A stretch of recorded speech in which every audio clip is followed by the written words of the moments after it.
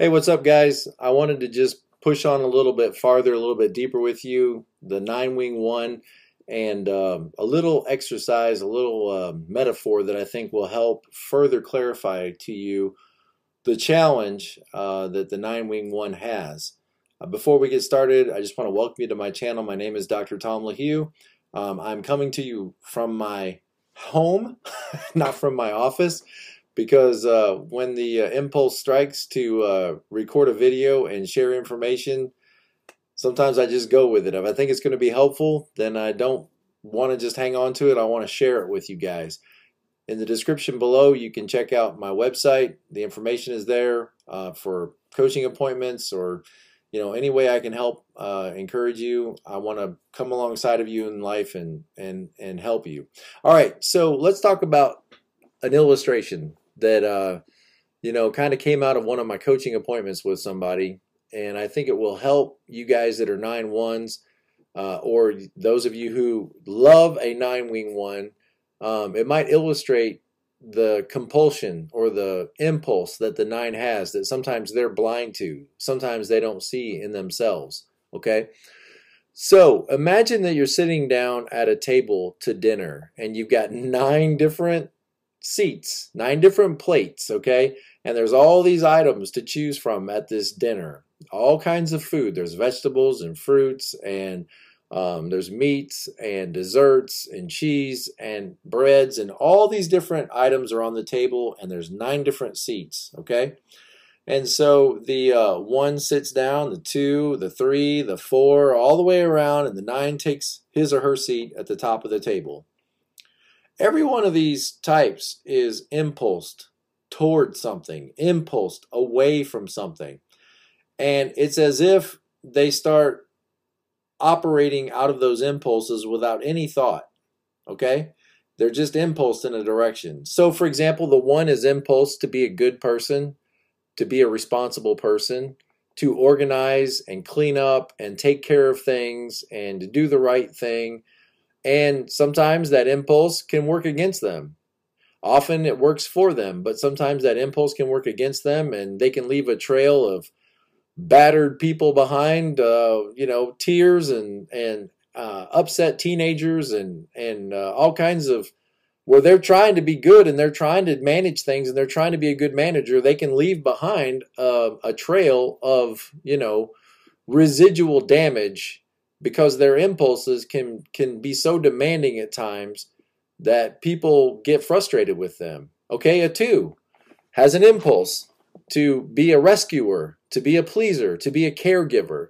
And 80% of the time that impulse works for their advantage. But then there's 20% of the time that impulse doesn't work for their advantage. Like when they pick up the homeless guy and put him in the car, and now you have somebody you don't know that you don't trust riding with you around town in your car. The impulse to be of service and to be of help may not have been the best to act on at that point, okay? Or maybe you got yourself signed up in so many charitable activities that you're exhausting yourself and exhausting your family in the process. That impulse toward 2-ness can sometimes come with some negativity. 3, same thing. The impulse to achieve and to accomplish and to stay up and work hard, and the drive and determination, 80% of the time works for your advantage. 20% of the time or 30% of the time, when you won't go to your own child's baseball game because there's work to be done, and if you're going to, you got to make sacrifices, and so you're making a sacrifice by missing your kids' lives. So that impulse can work against you. And I think we could go around the table and we could point this out for every type. But the video is about 9s, okay? So let's keep it about 9s. All right, so imagine each one of these people shows up at this table and they start pounding their fist and demanding what their impulse tells them to demand. And so the 1 says, I want cheese. And the 9 looks at him and says, well, don't you want some vegetables? And so, I don't want vegetables, I want cheese. I want cheese. Okay, so the 1 takes all the cheese, puts it on their plate, and they just sit there and eat all the cheese, consuming cheese. That's it. The 2 says, I want bread. I want bread. The 9 looks at this and says, are you sure you don't want some vegetables and some meat and some... I want bread. I want bread. Okay, so the impulse of the 2 is to only eat bread, and the impulse of the 1 is to only eat cheese. You get down to the 3, and I only want meat. I only want meat. The 4, I only want dessert. The 5, I only want vegetables. I only want vegetables. Goes around the table, and everybody is acting out of their impulse, trying to get their needs met, trying to orient their life around that impulse and to have that impulse met, whether it's to organize and clean up things, to rescue and please and care give or achieve and succeed, or to be authentic and different and special, or to master the information and to be adequate and to be prepared, or to plan ahead and to be vigilant and like a 6, or to be enthusiastic and outgoing and fun and energized like a 7, or protector and defender and conqueror like an 8. And everybody's acting out of their impulse. And the 1 only wants to eat cheese, and the 2 only wants to eat bread, and the 3 only wants to eat meat, and the 4 only wants to... And the 9 is watching this dinner. Watching this dinner and saying, man, these people, they are insane. Why do they only want to eat cheese? Why would you not want to eat all of this? Can't you see other people's perspectives? Can't you as a 1 see the value in eating some bread and eating some meat and eating some vegetables and eating some? And the 9 is talking to deaf people because they don't see the value in that. They don't see the value in a balanced diet. They only see the value in what their impulses tell them.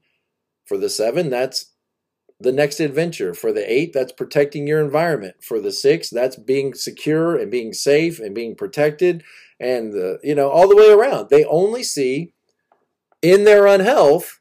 Now, if they're healthy, maybe they try, to see things from a broader perspective, but they only see the dinner through the eyes of that impulse. I want cheese. I like cheese. I'm going to only eat cheese. And the 9's looking at this like, man, you're missing out on all these other foods. Your perspective is so limited that you'll only eat fruit, you'll only eat vegetables, you'll only eat meat, you'll only eat bread. This is so limited. Don't you guys see a whole bunch of food here? Why would you restrict yourself to just one thing? Why can't you appreciate each other's point of view? And the 9 is right in all that, is dead on right in all that. We need to get outside of our personalities and try to see each other's perspective and try to understand why each other does what each other does. So the 9 is exactly right in that. But then here's what the 9 does. Gets up from the table and doesn't eat anything. That's the impulse of the 9. Is they can see that everything on this table in balance would be good and sustain life, but they have no hunger themselves. They have no drive themselves to consume and eat anything themselves. The passion of the 9 is to not have these passions, to not be driven to eat only cheese or driven to eat only bread or driven to eat only. The passion of the 9 is to passively push back away from the table and say, well, I'm not really hungry. I'm not really hungry. So I don't guess I need to engage in this dinner. And the 9 might not be clear as to their own problem, their own passion, where this one only wants cheese, only wants bread, and they can see how ridiculous that is, but then they miss their own problem, and their own passion is, I'm not even hungry. I don't even care if I eat. What's the difference if I eat? So what if I eat? So what if I don't eat? Doesn't matter to me if I eat. And so the passion of the 9 is to be completely disengaged during the dinner itself. And they've got to resist that impulse. Just like the cheese eater has to resist the impulse of only eating cheese and needs to sample some of the other items on that table, the 9 has to resist the impulse to be disengaged from the entire dinner, and then in their mind say, I must engage in this meal. I must engage in this life. I must make myself eat. I must Even though I don't necessarily sense the hunger, sense the passion, sense the drive, I need to engage for my ultimate life's benefit and for the life benefit of all the people around me. I hope that this illustration has been helpful for you. I hope it's been encouraging to you. I hope it's been challenging to you to see yourself in maybe a different light, or to see the people that you love in a different light, so that we can all have more compassion on each other, so that we can all appreciate each other's challenges and appreciate each other's, what we all have to overcome in order to be engaged in this life. And that's really what it is for the 9, is they've got to resist. They say, I wish I had the hunger of the 3. I wish I had the hunger of the 4. I wish I had the hunger of the 7. I wish I had that drive and that passion, that determination. Well, your drive and your passion and your determination, is toward being passive.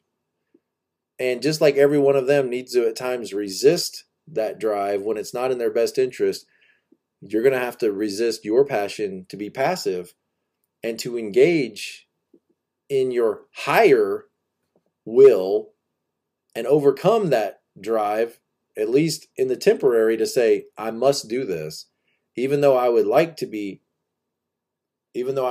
passive. It's not in my best life's interest to always not have an opinion, or to always not care, or to always be okay with whatever. So I must engage myself into this job, into this school assignment, into this career, into this family and relationship. I must engage myself because my hunger is to be passive and to get up from the meal. And I'm not going to come to the meal again and fail to take part. I'm going to engage myself in this meal. Blessings, guys. I wish you the best. Be present to life.